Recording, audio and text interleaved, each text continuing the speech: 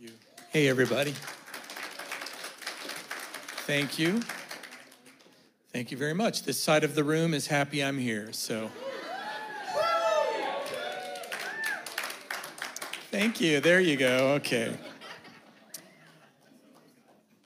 So believe it or not, I'm going to open my message tonight, once I get to that, by looking at Proverbs chapter 1.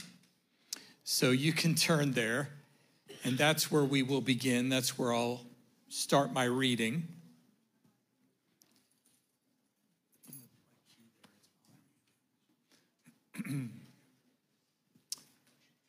Been praying for you all, and I've been praying about what the Lord is sending me here to say.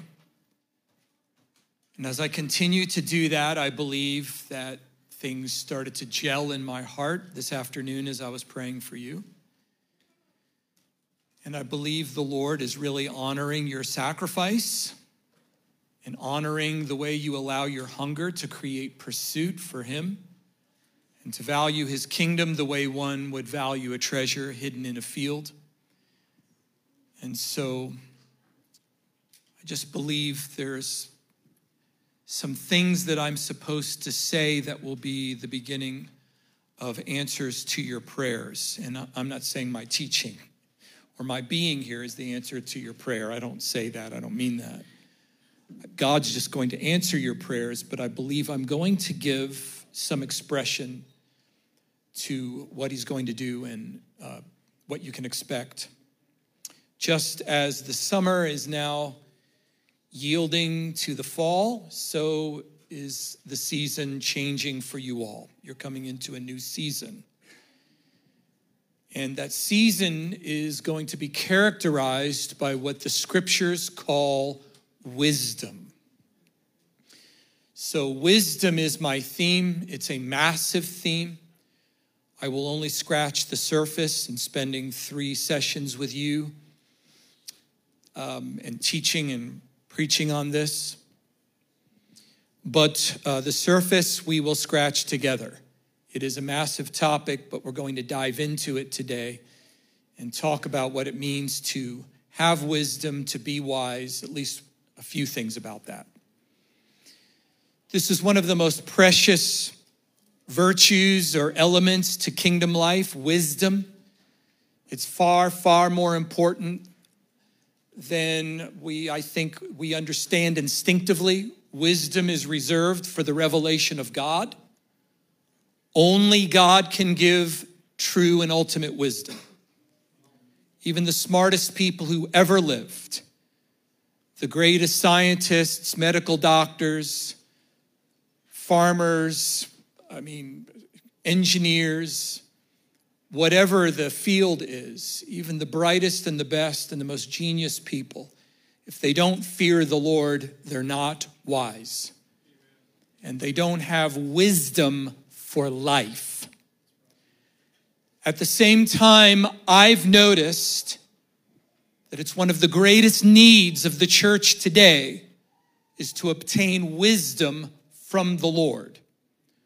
So it's something only he can grasp, only he can give, and we can only grasp by God's granting us wisdom. And that's something we're going to talk about further. But I found this virtue, this element of kingdom life called wisdom, I found it sorely lacking in the church. And I want you all to be people of wisdom.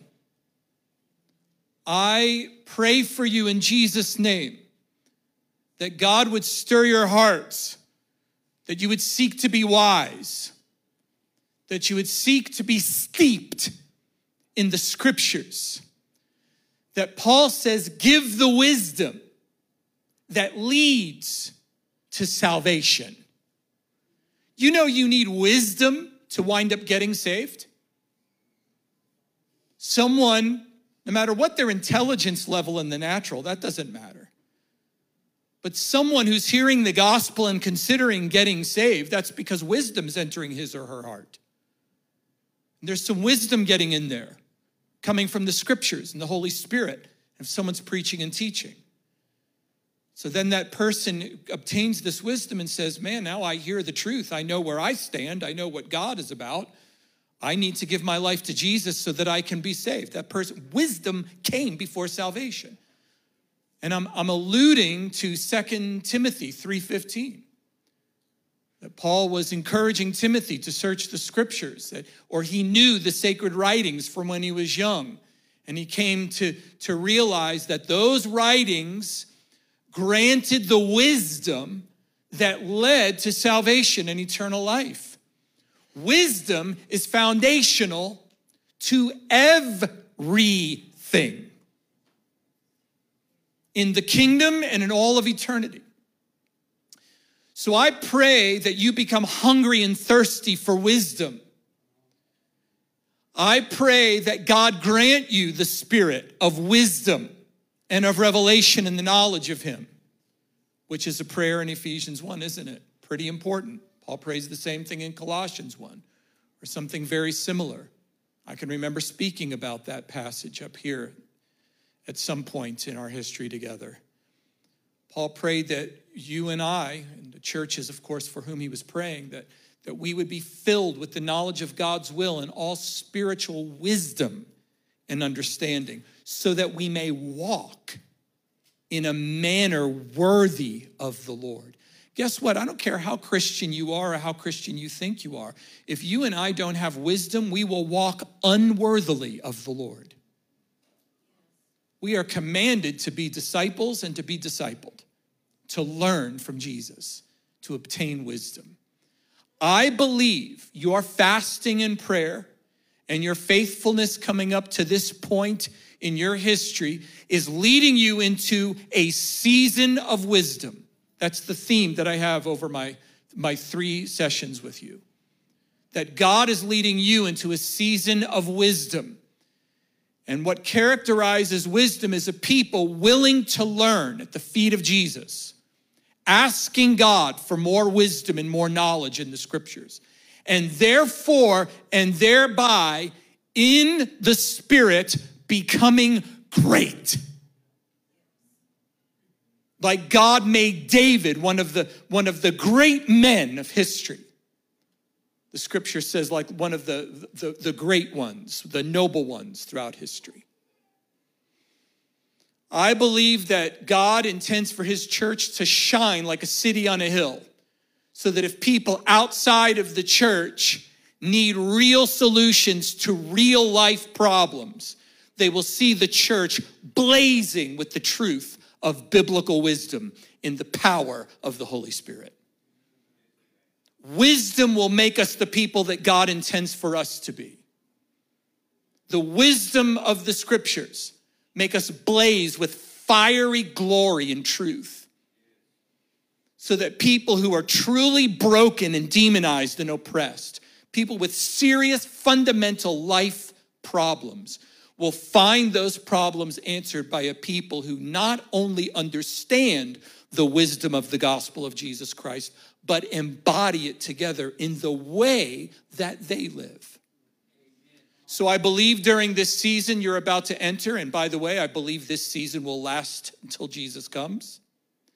God is granting you wisdom that you've been praying for, even if you don't realize you've been praying for it. And God will grant you favor to hunger for wisdom and receive it. Because the scripture's clear. If you want it, cry out for it and seek it, and you will get it. In fact, God will give wisdom liberally to those who cry out for it, according to James or Jacob, chapter 1, right? He gives liberally wisdom to those who ask for it. It was one of my first and fundamental prayers when I was a very, very young believer. I did not know a thing at all. And I was reading the scriptures, and it felt like sometimes it would just bounce off my forehead. Didn't even make it to my eyeballs. I had no idea what I was reading. Partly the language of the translation I was reading was a little bit new to me, and I was just a high school kid, and I'm reading this highfalutin Elizabethan English. That was part of the problem. But the other part of the problem is I was so naturally minded. I was so carnal. I was so, I don't know, used to watching Popeye cartoons or something. You know, I wasn't used to the language of wisdom, the rich words of God himself. It was foreign to me. But you know what I did? I stinking tried. That's what I did. I'm serious. I'd sit on the side of my bed. I'd kneel down at the side of my bed with my Bible open in front of me.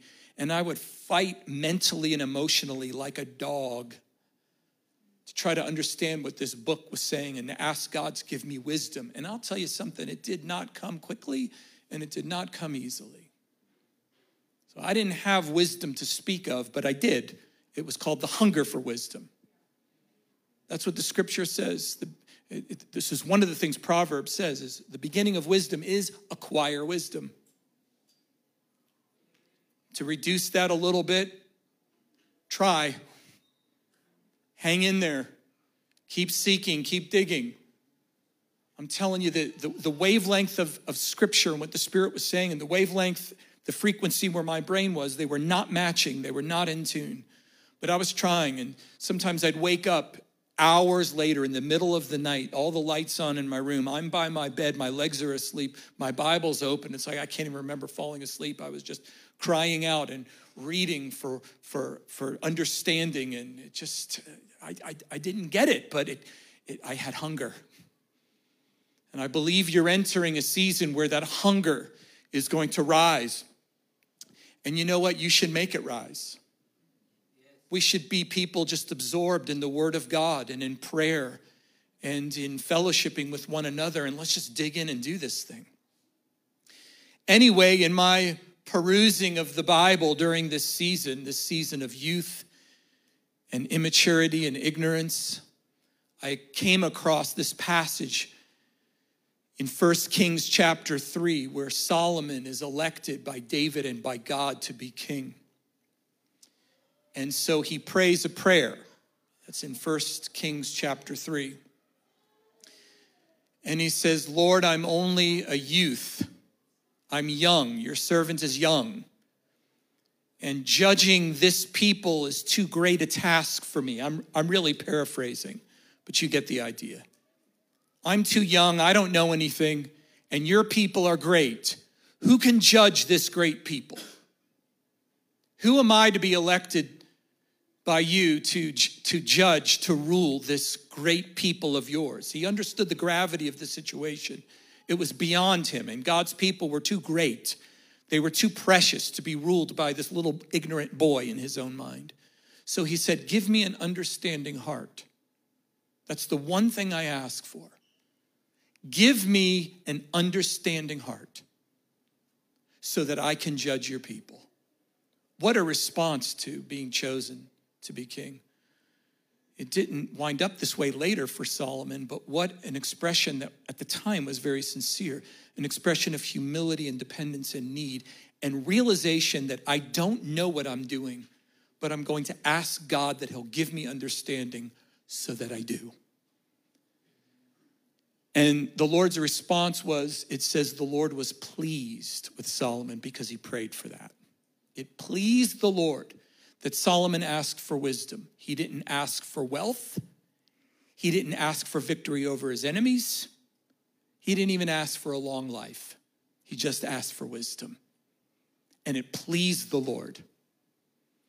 And I remember reading that thinking, well, I don't understand what Solomon's asking for. I don't get this. Stories like this and kings and great people and discerning hearts. I mean, blah, blah, blah, blah. I don't get any of that. But I get this. His prayer pleased the Lord. So I said, I want to do that. I want to do something that pleases the Lord. So I would just read that prayer, having no idea what I was praying. I'd say, Lord, give me an understanding heart.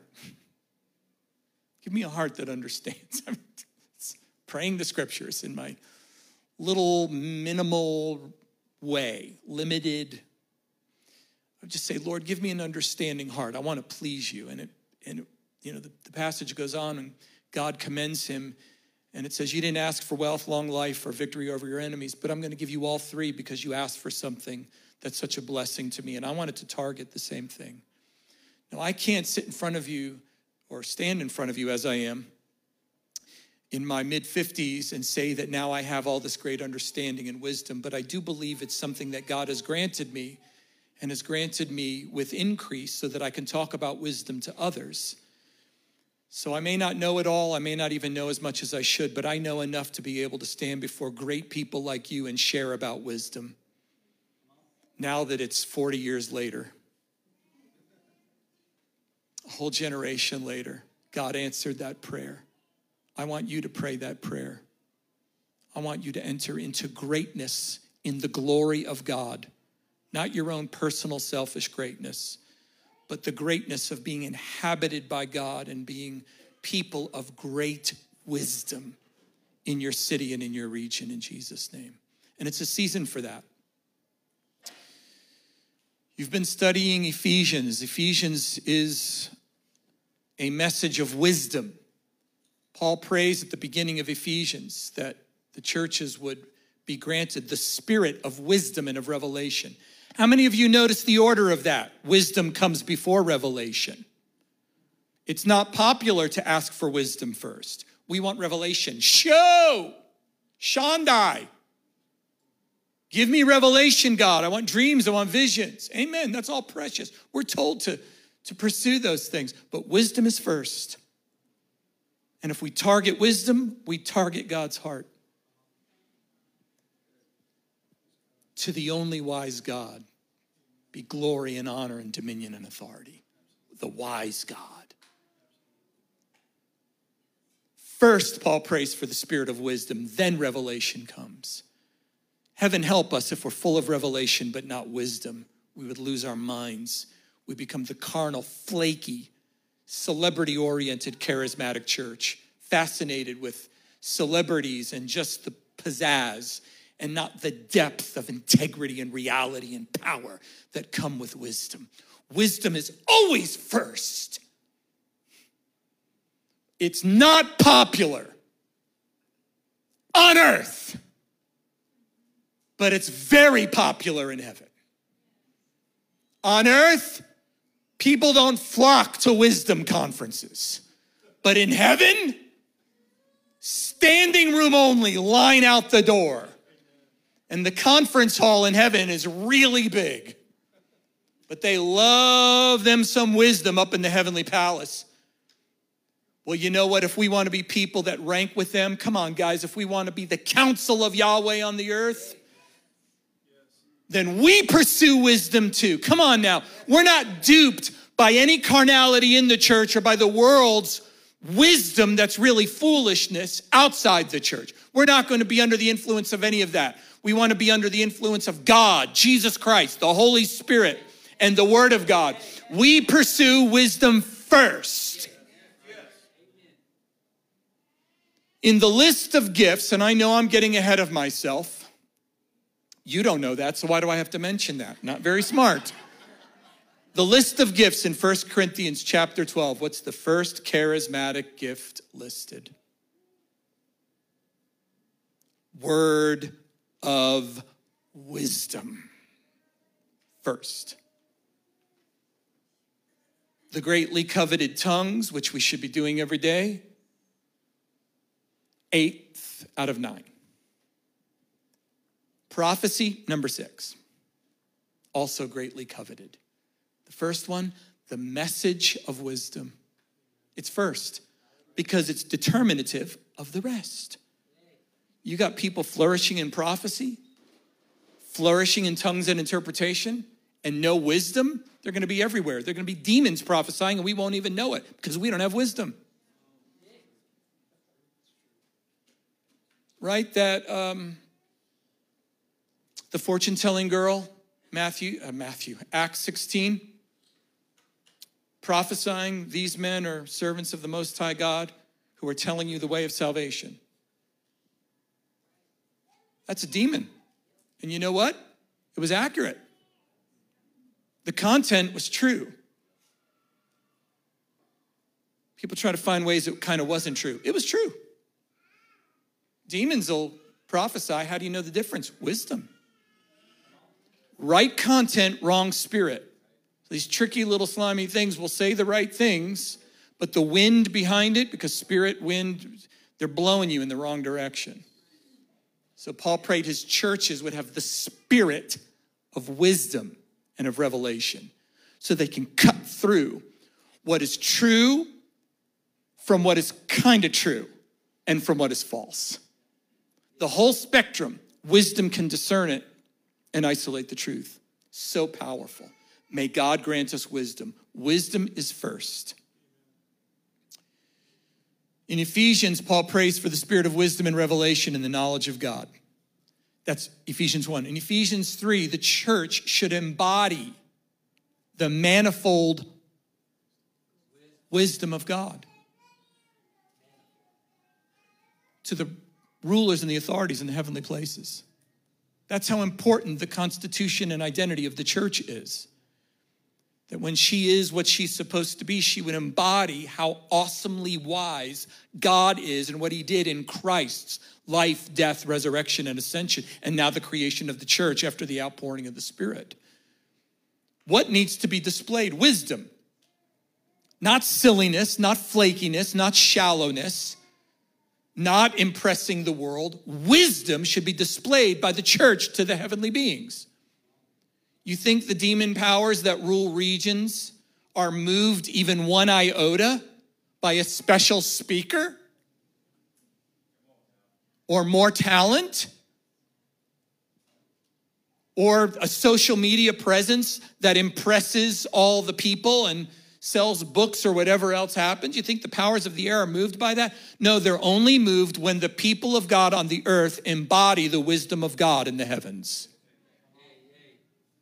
How are we ever going to get that wisdom if we don't seek it in the scriptures and pray for it at the throne of God? That's in Ephesians 3. You guys have been going through Ephesians. Ephesians has a lot to say about wisdom. The other reference is in chapter 5, where Paul says, do not be unwise people, but be wise people. He says that's all the people that are listening to this letter being read in Asia Minor, most of whom couldn't even read. Most people couldn't read in Paul's day. At the most, probably 15% of the people were literate in Paul's day. It wasn't even easy to get books. They always had to listen. They had to listen and learn and pray. Listen and learn and pray. Listen and learn and pray. This was so powerful about church in that day and in our day. There's always, if it's good, there's always teaching. People learning, if it's all done honestly and purely. It's powerful. Thank God for good churches that really teach and preach, and the people absorb it and take it. In any case, when they're listening to this, it's people of all levels of intellect, education, from the elite who could afford to go to school. Jesus called them the scribes, who become disciples of the kingdom. And then there's the people that just worked day jobs and kept house. Whatever they did, they're all listening to this. And Paul's saying, don't be unwise. Be wise. Live life well with God's wisdom. Make the most of your time. The days are evil. Come on, sober up. Sharpen up. Have a sense of eternity, of judgment coming. Have a sense of God's requirements. Pay attention. Keep your nose in the scriptures. Don't be fooled. Be sharp. Be on top of things. Be wise. Don't just float. Don't let these undeveloped aspects of your character just keep floating around unattended. Don't live that way. Don't be foolish. Paul says, be wise. That's the season you're in. Your pursuit has proven you wise. Your pursuit and where you've come to this point has proven you wise. But wisdom always says this: I want more wisdom on the next section of my journey. That's what wisdom is. It's always learning more. The beginning of wisdom is acquire wisdom. Always growing in discernment, in the scriptures, and then in the knowledge of God. That's the people of God. You're coming into a season where God says, okay, you've proven yourselves wise. Now we're going to get more explicit about it. You're going to be people of wisdom. Not by the world's standards, but by heaven's standards. I see you all shining with wisdom. I can see you perusing and understanding the scriptures. I can see God breaking through and opening the eyes of your hearts.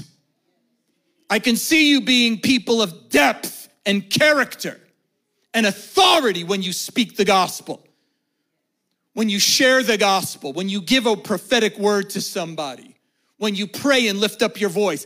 I see you praying with skill and insight as well as passion. I see a move of God, I see an outpouring, but I also see a people who are worthy of carrying it past its season. Revival is seasonal. God's people endure. So they say, I'm wise. I know moves of God come and go, but you and I don't. So I'm going to take what God's doing and take it into the next generation. Even if it's not as clearly coming dramatically from heaven, I will be wise and carry this through like a light on a hill to the next generation and in my city. I see people who are full of the spirit of wisdom and of revelation. Now would be a good time to read some Bible. I promised you Proverbs, so we should look a little bit. We've alluded to some scripture though, haven't we? Make me feel better. Proverbs 1:1. These are the Proverbs of Solomon, the son of David, king of Israel. That in itself is significant. We'll circle back. The son of the king, another king. His name is what? Solomon. Shulamo, peace. That's important.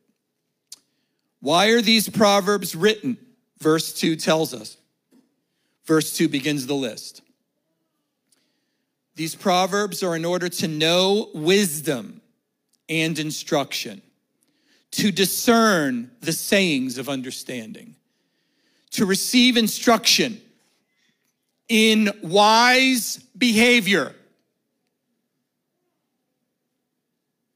How many of you know that real wisdom is something that enters the heart, but it must be incarnated by the way we live? That's what wisdom is. It is a way of life. And these Proverbs, of course, all of Scripture can say this, but these Proverbs are written to this end, to receive instruction in wise behavior, in righteousness, justice, and integrity. They are written in verse 4 to give prudence to the naive. I gave you a testimony about that, didn't I? I was as spiritually naive as I could be. I used to beg God for signs and wonders to help me believe.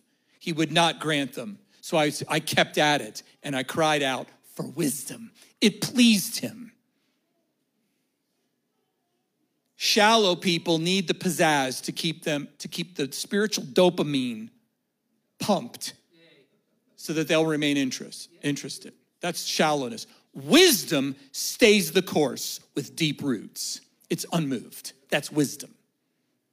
What does wisdom do? It builds a house with pillars. It ain't going nowhere. And that's what God said to me. I didn't hear him say it, but I hear him saying it now, back to my old 16, 17-year-old self, my old bad self. He says, when you ask for miracles and you get them, it'll make you shallow. When you ask for wisdom, I'll give it to you. Hang in there. That solid foundation of your faith will grow. It'll come. That's the good way. That's the good way. Now, I can be a pretty dramatic, emotional person. I'm glad God did not accommodate that lust to have my immediate sensations satisfied so that I would believe more rather than develop something deep inside of me that will last. I'm glad he did that. How many people know God's a better father than we are to ourselves?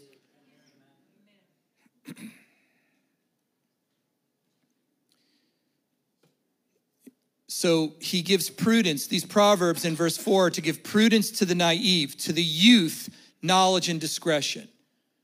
The youth, they're one of the main groups that these proverbs are written to. Maybe Ecclesiastes is a little more college age. Though all of it's for everyone, you understand. I'm reading it. Job is really for those, maybe graduate school, the graduate school of life. Job is written for those that read Proverbs and they say, look, I believe your Proverbs, Lord, but it's not happening right now in my life, what it says in Proverbs. That's what Job is for. Sometimes the basic blessing, the ratio of walking in integrity and being blessed, 1-to-1 ratio, sometimes that doesn't happen. So then you got Job. Wisdom, grow in it. Anyway, young people, this is for you. Don't waste your young years. Get deep, deep, deep foundations. It is weak to be so easily tantalized by the world when eternity is hanging over our heads. So the younger you start, the deeper you go. Don't waste your young years. And I know that there's some people who maybe have a little age in this room who would say, he's telling you the truth. Don't waste your young years. So this is for the youth, to give them knowledge and discretion. In verse 5, a wise person will hear and increase in learning. Come on. And a person of understanding will acquire wise counsel. There are few things wiser than a teachable spirit. And there are few things nastier than an unteachable spirit. Proverbs says, don't even waste your time with them because they will make you like them. So be teachable. You're in the season of that, which will last forever now. So these are written in verse 6 to understand a proverb and a saying, the words of the wise and their riddles. The fear of Yahweh is the beginning of knowledge. Fools despise wisdom and instruction. So it all begins with a relationship with the Lord. Reverence, awe, and covenant loyalty. That is the first step of wisdom. And if we increase in the fear of the Lord, we increase in wisdom. I want to keep reading down in verse 20. Wisdom shouts in the street. She raises her voice in the public square. At the head of the noisy streets, she cries out. At the entrance of the gates in the city, she declares her sayings. How long, you naive ones, will you love simplistic thinking? How long will scoffers delight themselves in scoffing and fools hate knowledge? Turn to my rebuke. How many people know wisdom gives rebukes and wise people receive rebukes? They don't get mad when they're rebuked and say, why are you rejecting me? Rejecting you, correction is the love of parents to children. In Hebrews chapter 12.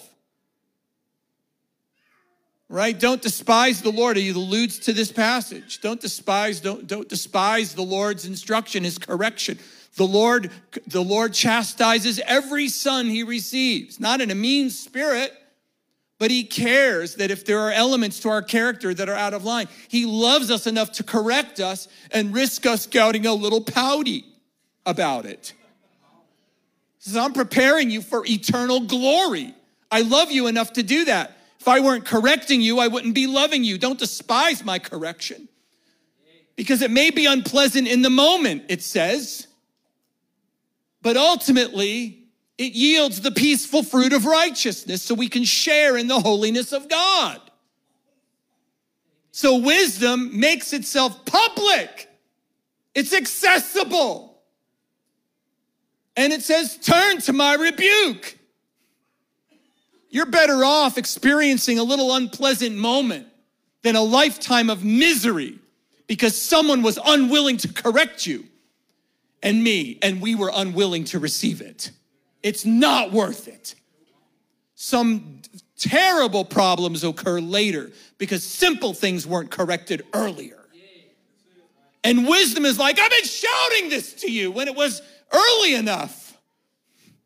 Listen, Because if you don't listen, one day you'll cry out to me and I will not listen to you. It says that later in the passage. I wasn't going to read that because I don't want you to know it. Just kidding, I just said it. Let's put it all out there. Turn to my rebuke. What a powerful statement. Lord, help us. Some of us are so easily offended and others of us are so prideful that when we receive a rebuke, when it's needed, it's hard to take. Come on, man, let's get ready for eternal life, and let's let the Lord develop us so that we're wise and powerful in our generation and in our city. And look what's next. I mean, you see it on the screen there, I guess. It's the next part of the verse. Turn to my rebuke. Behold, I will pour out my spirit on you. Now, what do you think about that? That's the first Pentecostal language in Scripture. The first time there's the Spirit being promised that he'd be poured out, and it's coming from wisdom. The first mention of the outpoured Spirit is in Proverbs. An element of the baptism of the Spirit we often miss. Paul prayed, as we mentioned earlier, that in Colossians 1, that we would be filled, that's Pentecostal language, with the knowledge of his will and all spiritual wisdom and understanding. So being baptized in the Spirit means to have wisdom. That's part of it. The power and wisdom are braided together. You can't be baptized in the Spirit and be stupid spiritually. The baptism of the Spirit makes us spiritually intelligent, aware. And if it doesn't, then there's something wrong with our baptism. We need more gospel, more Bible, more prayer and laying on of hands. It says, turn to my rebuke. Behold, I will pour out my Spirit on you. I will make my words known to you. The word of God becomes brighter and clearer when we are filled with the Spirit, having turned to the rebuke of the Lord. It's one of the steps toward Pentecost, and being filled with the Spirit is being willing to be corrected. To allow the Lord to say, even in the initial general way, repent. And then we do repent. We turn to his rebuke, and he pours out his Spirit. Some of us may be hindering the baptism in the Spirit simply because we're not open to correction. We're not humble enough to say, I was wrong, I need to change here. God, I come to you, I come to your rebuke. And what does he do? Just keep rebuking you? No, what's next? He pours out his Spirit, life and glory and refreshing. That's not an angry father who's just over-disciplining. He's saying, if you're wise enough to receive rebuke, I will fill you with divine life. And you will know my word. Very refreshing, positive promises. Solomon is the one who wrote these Proverbs. Others, we read in them that he collected them because it mentions that, and there are other authors. King Lemuel, other people are quoted in Proverbs. So Solomon wrote them and he collected them. He was a man of wisdom. Because after Israel came into the promised land through warfare via Joshua and then established themselves later through more warfare being led by David before he was king and then after he was king. Once Israel was established in the land, Solomon became king, whose name means peace, because he was the king that represented their rest. They're established. They're in their land. Their enemies are outside their borders at bay. They're victorious. They've come into their inheritance. They've come into their promises. So they're led by a king named Peace. They're at rest. Because the nature of that season in their history was to obtain wisdom. It was a mark of their being established as the kingdom of God on earth. So it's a season for wisdom. And Solomon, their king, the son of David, was characterized by wisdom. It didn't last, which should be a tale of caution for us. But at the time, in his heyday, he was a man of great wisdom. The prayer was answered. And if you keep reading after 1 Kings 3, I referred to before, there comes the story soon after when the two women bring the baby and he says, divide the baby. And he finds out who the real mother is. And it says, the man knows how to judge. He's got wisdom. I mean, that's not necessarily what you do to every situation, but he knew, he was sharp. The queen of the south came many miles to hear the wisdom of Solomon, to see the blessing of wealth that was on his life. And she said to me, the half has not been told. People came from all over the world to hear Solomon speak about all kinds of topics because it was a season, and he kind of typified the expression, but it was a season of wisdom.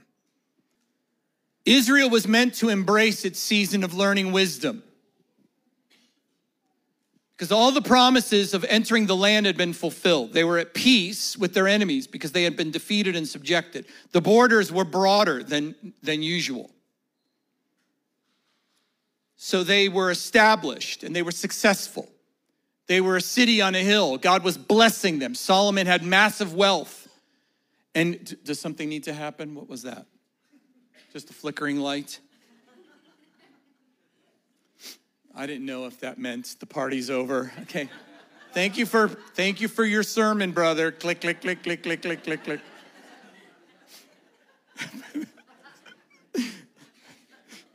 I see the flickering. I see that Chad is no longer sitting up front. He's in the back.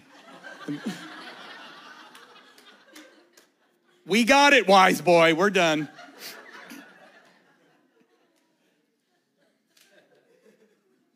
Israel was supposed to come into a very deep supernatural discernment at this stage of history. It was a time, that's why they were at rest, because it was time to peruse the scriptures and pray on a deeper level. Now, instead, they strayed into idolatry, but there was a remnant who kept in season, according to what I'm saying right now. The promises are fulfilled, and God is clearly blessing them. He's blessing the seasons. The rains are coming at the right time. The crops are healthy and abundant.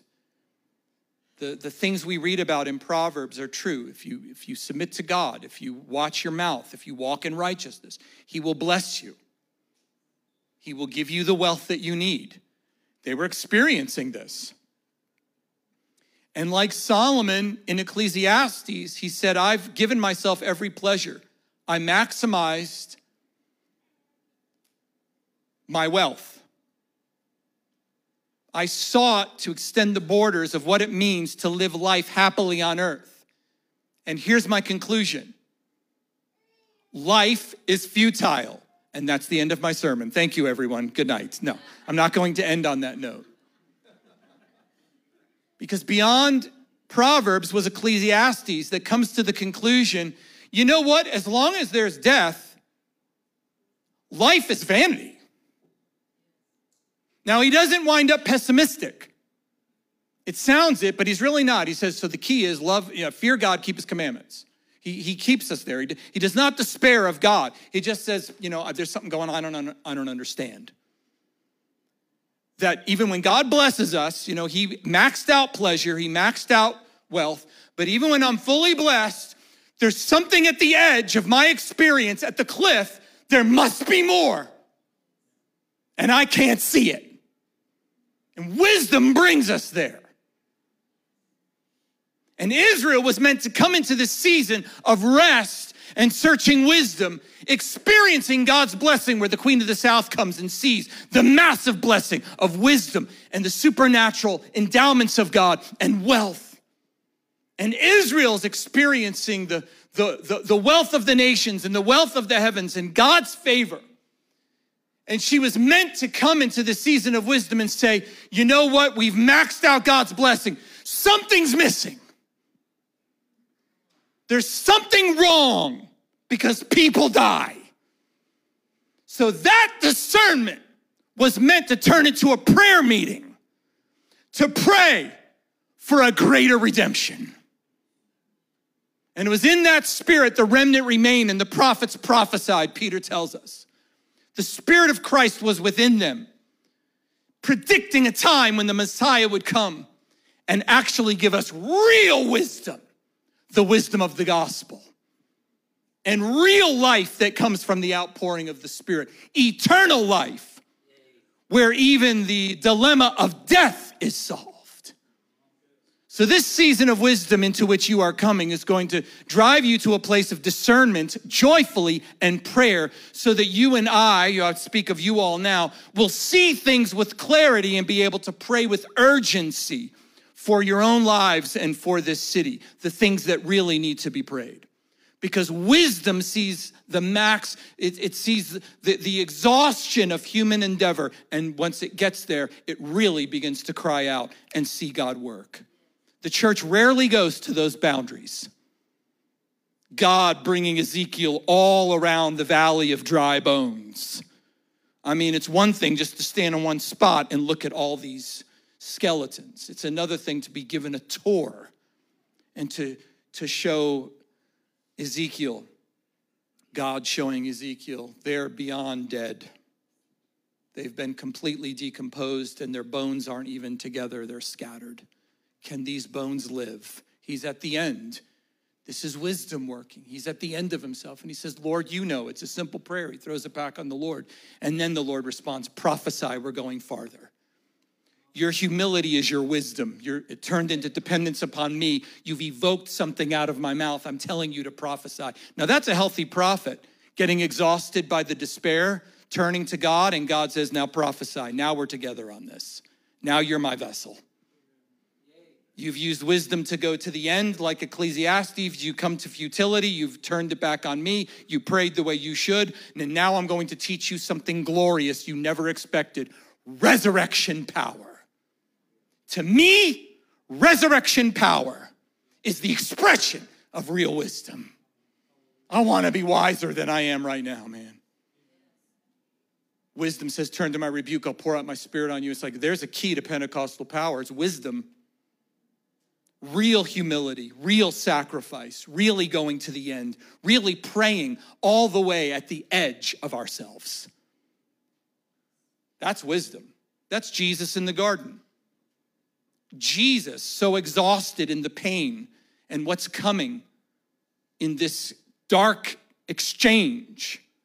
If there's any other way, let this cup pass. I mean, that's not the prayer that God would answer. It wasn't a wrong prayer. Jesus was just being honest and wasn't speaking disrespectfully, but the Father didn't want the cup to pass. But Jesus is just showing you this is a time of weakness. I'm in full dependence on the Father. So what do you do at a time like that? You pray, but you don't just pray. You pray from your guts. You pray from your viscera.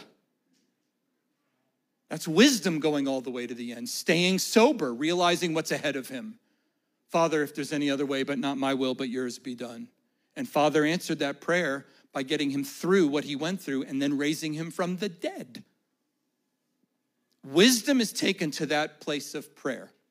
And it prays there, and it sees God shake heaven and earth and everything else that needs to be shaken.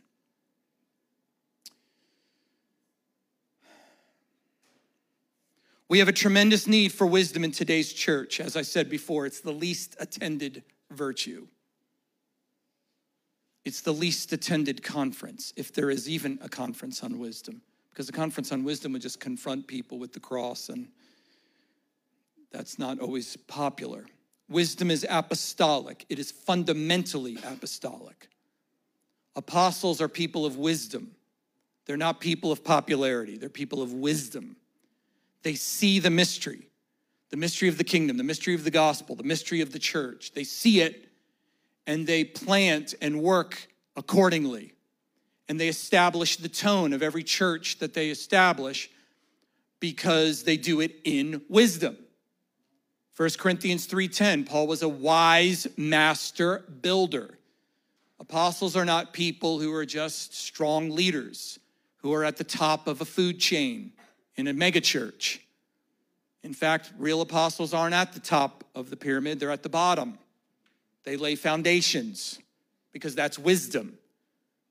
Because an apostle says, I don't care what kind of fame or wealth that I have. I care that the people of God are planted and healthy. So I do that on the dirt level. The church must be apostolic in order to be wise. And in order to be wise, she must be apostolic. That's one of those things you're not going to remember I said later. Not because it's so wise, but because it probably didn't mean anything. It's a little trick. I'm just kidding. I'm just joking. I just heard myself say that, and I thought, man, That may not be very clear, forgive me. Wisdom, I mean, you read 1 Corinthians, I just cited 1 Corinthians 3, 1 Corinthians 1:17 all the way through chapter 4 is all about wisdom. And Paul said, as an apostle, I came with a gospel that is wisdom. Now, remember, wisdom looks completely absurd to the world. Amen. But Paul said, I determined I wouldn't know anything else. What do you think about that? 1 Corinthians chapter 2. I determined that I would know nothing among you except Jesus Christ and this one crucified. A crucified Jew, Paul says, is the risen and exalted king. It just doesn't look right. It doesn't look wise. It doesn't look honorable. It looks ugly and shameful and foolish. Paul says, I'll own that. If that's the world's opinion, then let them audit me that way. Let them judge. The foolishness of God is wiser than men. And the weakness of God is stronger than men. And that, my dear friends, is the foundation of the church. The cross turns the entire world system upside down and says, I will provide salvation from the one thing you despise and you would never look to release the power of salvation. That's the one way I will save you. We should talk a little bit more of that if we have time. We'll see. The goal of these sessions is to give you an idea of what I'd like to see produced. And after tonight and the next couple of sessions we have, I pray that your hunger for wisdom would deepen, that you would care about biblical wisdom, and that your hunger would become action. And that action would be prayer, as we've already talked about, that your voices would be lifted up for wisdom, as it says in Proverbs chapter 2.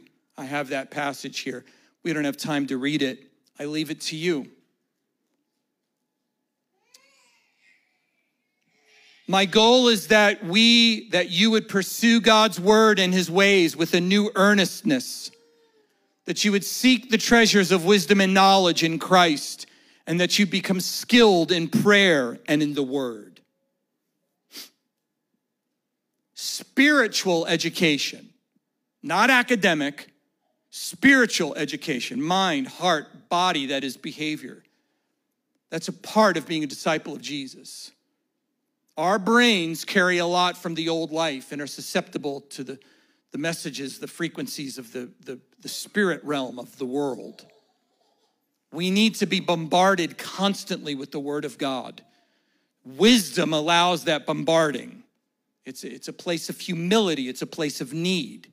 It's not someone trying to be spiritual. I read my word such and such amount. It's like, no, this is my life. This is my bread. I hunger for this. That's wisdom. I pray that pursuit become passionate and white hot, fiery. My goal is that you would thereby seek the fullness of the Spirit and become wise. Let me say just a few things about what wisdom is. We've alluded to it. I'm just going to give you a few things of what biblical wisdom is. I've already said it's a vast topic, but I'm going to target a few simple things here. Wisdom, especially coming out of the Old Testament, when we look at books like Proverbs and Ecclesiastes, Job and Psalms, the so-called wisdom literature. Wisdom refers fundamentally to skilled living according to God's ways. Wisdom, the Hebrew word in some sense simply means skill, can actually refer to a talent. When the spirit of wisdom came on those that built the tabernacle and the items of the tabernacle, it said that they had wisdom. They had that Hebrew word, chokhmah, which was wisdom, just because they were capable of doing something. Biblical wisdom means we're capable of living life well, God's way.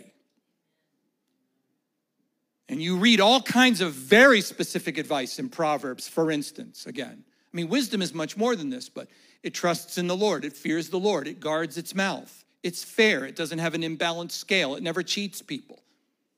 From Proverbs' point of view, it's stupid to cheat because it's out of harmony with the way God designed life. So it's not just that it's wrong, which is pretty important. You know, I'm not diminishing the importance of right and wrong, but Proverbs says, you know, it's more than that. You're not very skilled at living if you have to cheat. Paul says you're better, if someone sues you wrongly, you're better off being defrauded than taking a brother or sister to court. At least in the circumstances that he was talking about in 1 Corinthians 6. I mean, you want to be skilled at life in the kingdom, there's going to have to be some sacrifices, but wisdom knows there's value in doing that. Wisdom sees the value of required sacrifices in order to live well. A clear conscience is more important than a full bank account. And it's wiser to tend to our consciences than it is to tend to success by itself, because Proverbs says that wealth will just sprout wings and fly. People who live well, they live according to these bits of advice, right?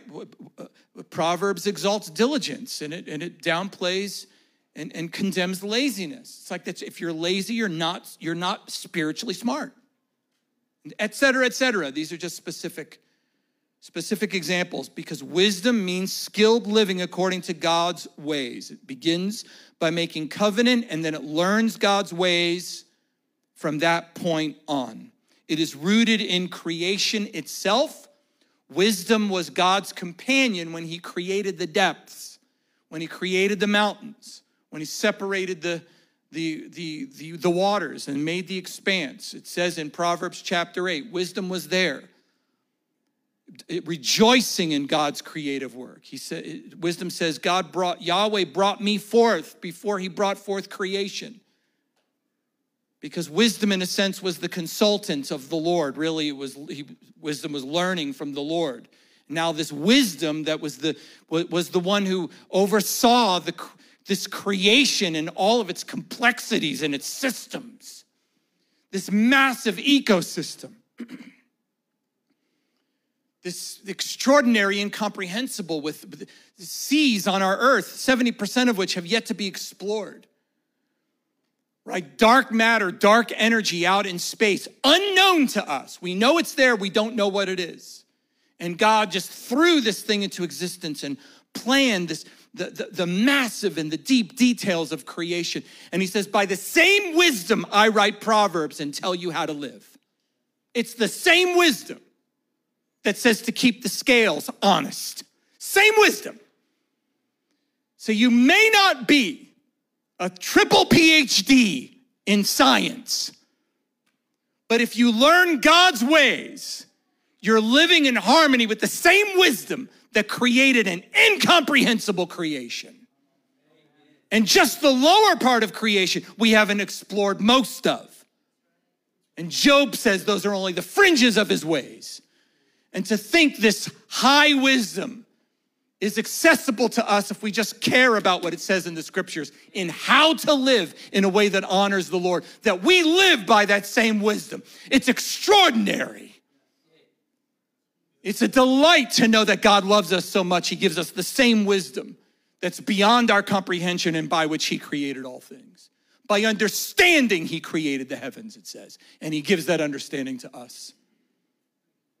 We believe in Jesus and we embrace the truth and we pursue it and we get the same wisdom that created all things in its complexities. And it will bring us into seasons where we look silly to people, but at the end of the age, we will shine with the brightness of the sun. And what does it say of those people at the end of the age? Daniel tells us they will make many what? Wise.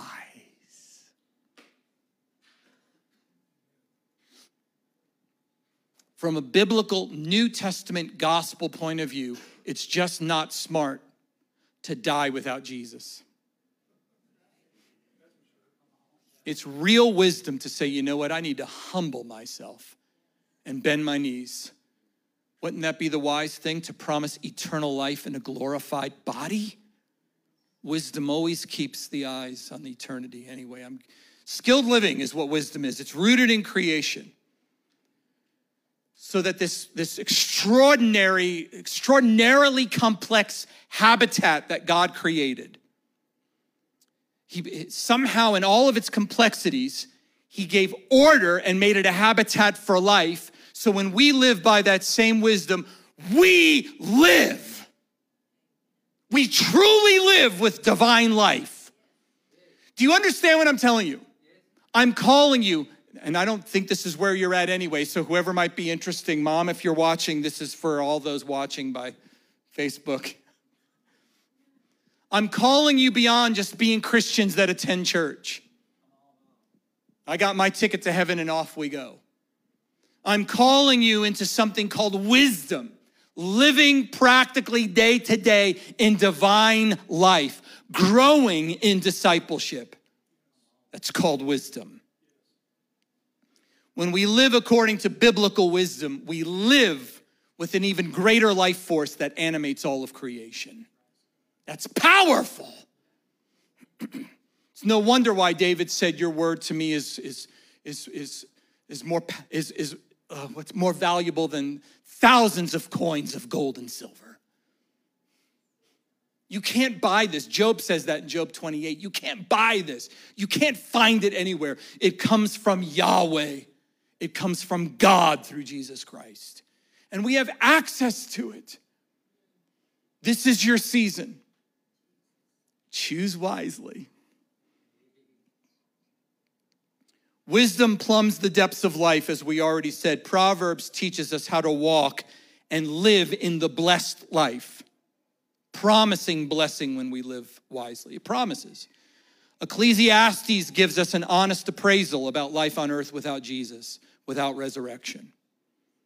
Psalms gives us a prayerful God orientation so that through every mountain and valley, we have language for deep cries and for singing and praise. The Psalms are included in wisdom as far as I'm concerned. And they teach us to celebrate. They give us teaching. They give us language for lamenting when we need to lament. They give us prayers so that we see in David a man of wisdom who will still get mistreated by people, and there's no quick solution. Wisdom doesn't get all pouty and say, "Then I quit." It's like, no, there are prayers for this. Pray it through. Come on now. Be wise. Be skilled. Go deeper. Don't be shallow. Psalms help us. They give us language for lamenting, but also for worship, for the history of Israel, for temple, for Zion. The Psalms give us language for spiritual warfare. It's wisdom literature to cause us to live with skill and make something beautiful out of these lives that God has granted us. We have Job for those times that we go through inexplicable suffering, suffering that just doesn't make sense. When now, even though we know there's such a thing as warfare, which is something hidden from Job, we may not know the nature of why certain attacks are coming.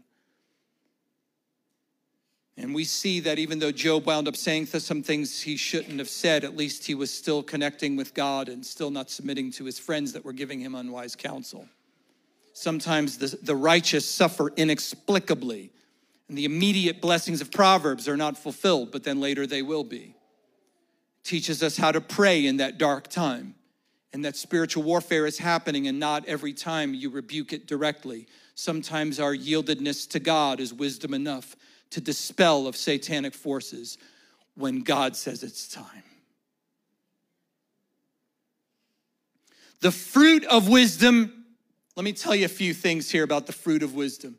Wisdom gives us the ability to discern between good and evil, even when it's not obvious what's good and evil. Some things are clear. You obey the rules. You shall not commit adultery. You will not steal. You will not commit murder. Those are the obvious things. But some things are gray. They're not spelled out, or the people are manipulating and demons are manipulating. So wisdom gives us an ability to have refined judgment in the spirit.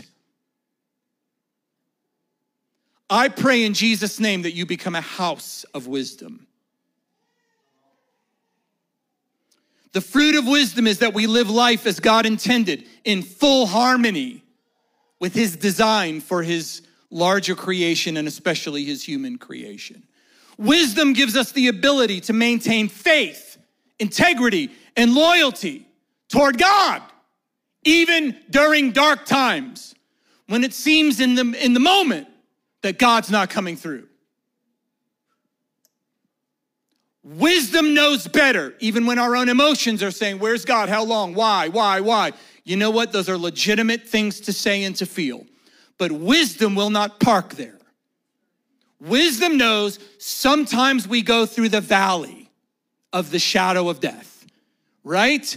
That's in a psalm that might be familiar. In fact, right before that, it says, what? The Lord is my shepherd, I shall not want. I got to quote the whole thing or I won't get the right part. He guides me down the paths of righteousness for the sake of his name. Amen?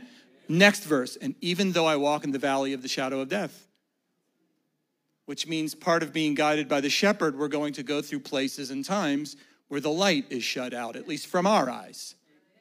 And wisdom says, I'm coming through the other side. I don't care what anyone says, and I don't even care at times what my emotions say. I'm coming out of this with a table set before me in the presence of my enemies, because that's wise living.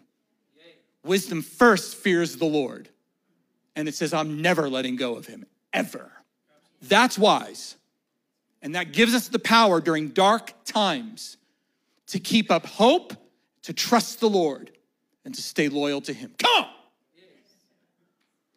Wisdom enables us to prepare for the future in this life and in the next, to leave a legacy, to leave an inheritance, to leave a blessing for our children and our children's children, natural and or spiritual, whatever applies, and also to be prepared for resurrection and rewards at the end of the age. The fear of the Lord means I'm aware I will stand before the judgment seat of Christ, even as a believer. And according to Paul in Romans 15, 2 Corinthians 4 and 5, we will be rewarded according to our works. Wisdom has no problem with that and does not confuse it with legalism. Wisdom calls that the fear of the Lord. God reserves the right to judge. And the quality of our eternity will be determined by our loyalty now. Wisdom embraces this and penetrates the limits of this life into eternity. And it says, thank you, Lord, for giving me the opportunity to know ahead of time the test that's coming at the end. I've given you the answers now, wisdom says. Prepare. We had a teacher in college that allowed us to cheat. He said, if you could prepare one cheat sheet, I'll let you bring it in. It was a sociology class. Most people needed it. He says, I'm giving you an opportunity. If you prepare the sheet, you can bring it in. Look, if the professor gives you that opportunity, why does anyone get anything other than an A in that class? One dude prepared it because he says it's got to be on one sheet, one side. That's my only stipulation. One dude brought in like a poster board. I'm not kidding. And the professor was like, good for you. Now, you may not think the professor should have done that, and you might be right. But if you're the student, it's like, then make a cheat sheet, man. Who would not stay up? And we knew where to get the answers in the textbook, the whole thing. I mean, it wasn't word for word, but we knew generally what to do. Anyone could prepare a cheat sheet and do it well. Who would not do that? Right? Wisdom allows us to prepare for the test at the end of the age now. It does not waste this time. And this wisdom finally has been fulfilled in the new covenant. We have God's fullest revelation in Christ for salvation and effective kingdom life. We have the Holy Spirit. We have this book. We have everything we need, Peter says in 2 Peter chapter 1, for life and godliness. He says, develop these virtues. They will render you neither useless nor unfruitful in your knowledge of our Lord and Savior, Jesus Christ, and they will give you entrance into his eternal kingdom. We have everything we need. The wisdom of God in the new covenant has been manifest most poignantly, clearly, and expressly in the cross of Jesus Christ. The cross, which is the contradiction of this entire world system, It is the exact opposite of anything the world would call valuable or effective for any kind of salvation. And yet somehow the cross is God's wisdom to bring salvation. 1 Corinthians 1-4. How could this Jew, stripped of his clothing and his dignity, hanging on a stick, be the secret to save the soul of any man or woman in any nation, in any generation? How is that possible? Because only God knows the complexity of the human person. Only God knows the depth of evil of human sin. Only God knows the power of death. Only God knows what's needed for our salvation. Only God's wisdom. And it was found in the precious blood of a man who is the eternal Son of God, but also a sinless human being. And somehow that fusion of a sinless man who was fully human and yet divine, fully God, somehow that qualified him to condemn sin. God had the wisdom to do that, and he had the love to make it happen. Romans chapter 8, verse 3, what the law could not do, weak as it was through the flesh, God did. What the law could not do, weak as it was through our flesh, God did, sending his own Son in the likeness of sinful flesh, and as an offering for sin, he condemned sin in the flesh. How do you condemn sin?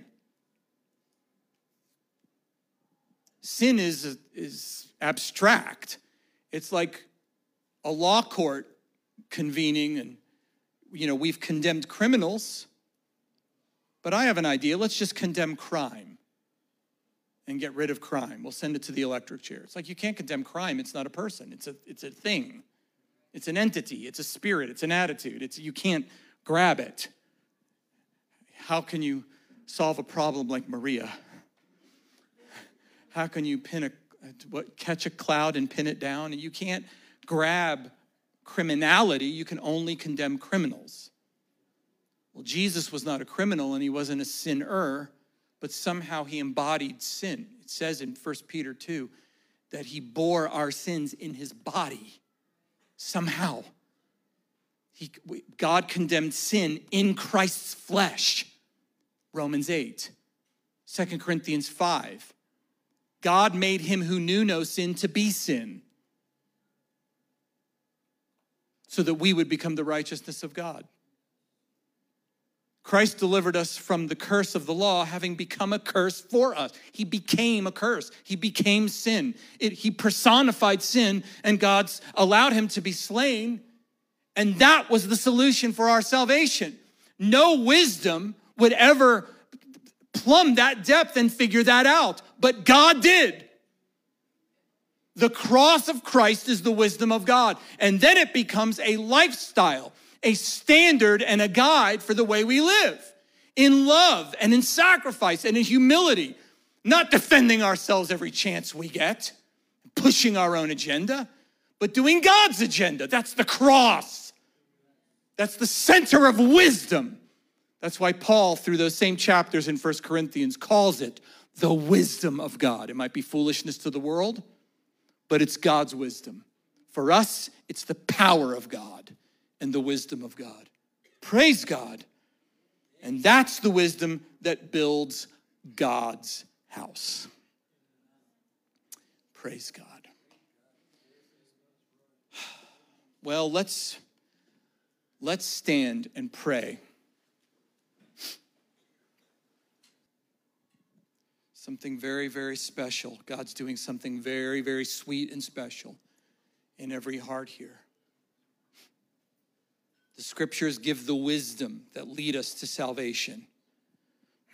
If you are here and you are not even confident that you've yielded to God and given Jesus your life and surrendered to him, you could cry out to God and begin your journey of wisdom, which is life itself, to live well. Frankly, to live at all. You can begin that journey by giving your life to Jesus right here and now. That's wisdom. You don't have to live one more day of foolishness, not one more second. Give your life to Jesus. But there's others of us here who are very confident. We're believers in Jesus. We know we're saved. And yet we have not been in pursuit of wisdom or gaining and acquiring wisdom and living well. I'm asking God right now to help us and stir us that we might repent and get on the pathway of wisdom. Say, I don't know what to do. It just, be like that kid that didn't know anything, just on the side of his bed with his Bible open, trying his best. God will meet you. Wisdom is accessible. Don't ignore the truth of the gospel. Don't ignore what's in the scriptures and in the house of God. Let's access these things. Father, in Jesus' name, we are so grateful for your extraordinary generosity, that you would not spare your own son, but you gave him up for us all, and that you generously give wisdom to those that ask. You're generous. You are faithful. You are not faithless. We cannot pray with faith for wisdom and have you not answer. It's impossible. We're grateful for your faithfulness and your sensitivity to our hearts to care and to give wisdom when we ask. And so we do ask right now. And I invite you all, you just lift your voice as you wish and just begin to ask God right now, as you wish. Abba, I'm asking you for more wisdom. I lack wisdom. As I live life, the new challenges, it's so clear. There's less I know what to do. There's situations I don't know what to do. Well, praise God. This gives me an opportunity to ask you for wisdom and to gain wisdom. So I'm asking you for wisdom. I'm asking you for a real skill in walking the Jesus way. The way of wisdom, the way of forgiveness, the way of meekness, the way of joy, the way of integrity, the way of righteousness, the way of mercy. Grant us your wisdom, God. The treasures of wisdom hidden in Christ, we pray, dispense them, Lord, as we ask in Jesus' name. The secret of the Lord is for those who fear him, and he will make them know his covenant. Lord, may we be found as your friends in counsel with you. Reveal your secrets, God. We want to feel your love. We want to be built up in our faith. We want to walk worthily of the calling with which we have been called. So grant us your secrets right now, Lord. There's a people here that you're targeting for wisdom. I ask for you to pour out the spirit of wisdom and revelation in the knowledge of Jesus Christ. Grant wisdom, God. Grant wisdom on our jobs. Grant wisdom at school. Grant wisdom in our neighborhoods and in our families, God.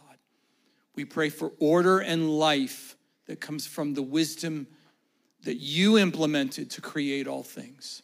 Pour out your spirit, Father God. Raise up a people in this place and in this generation, Lord.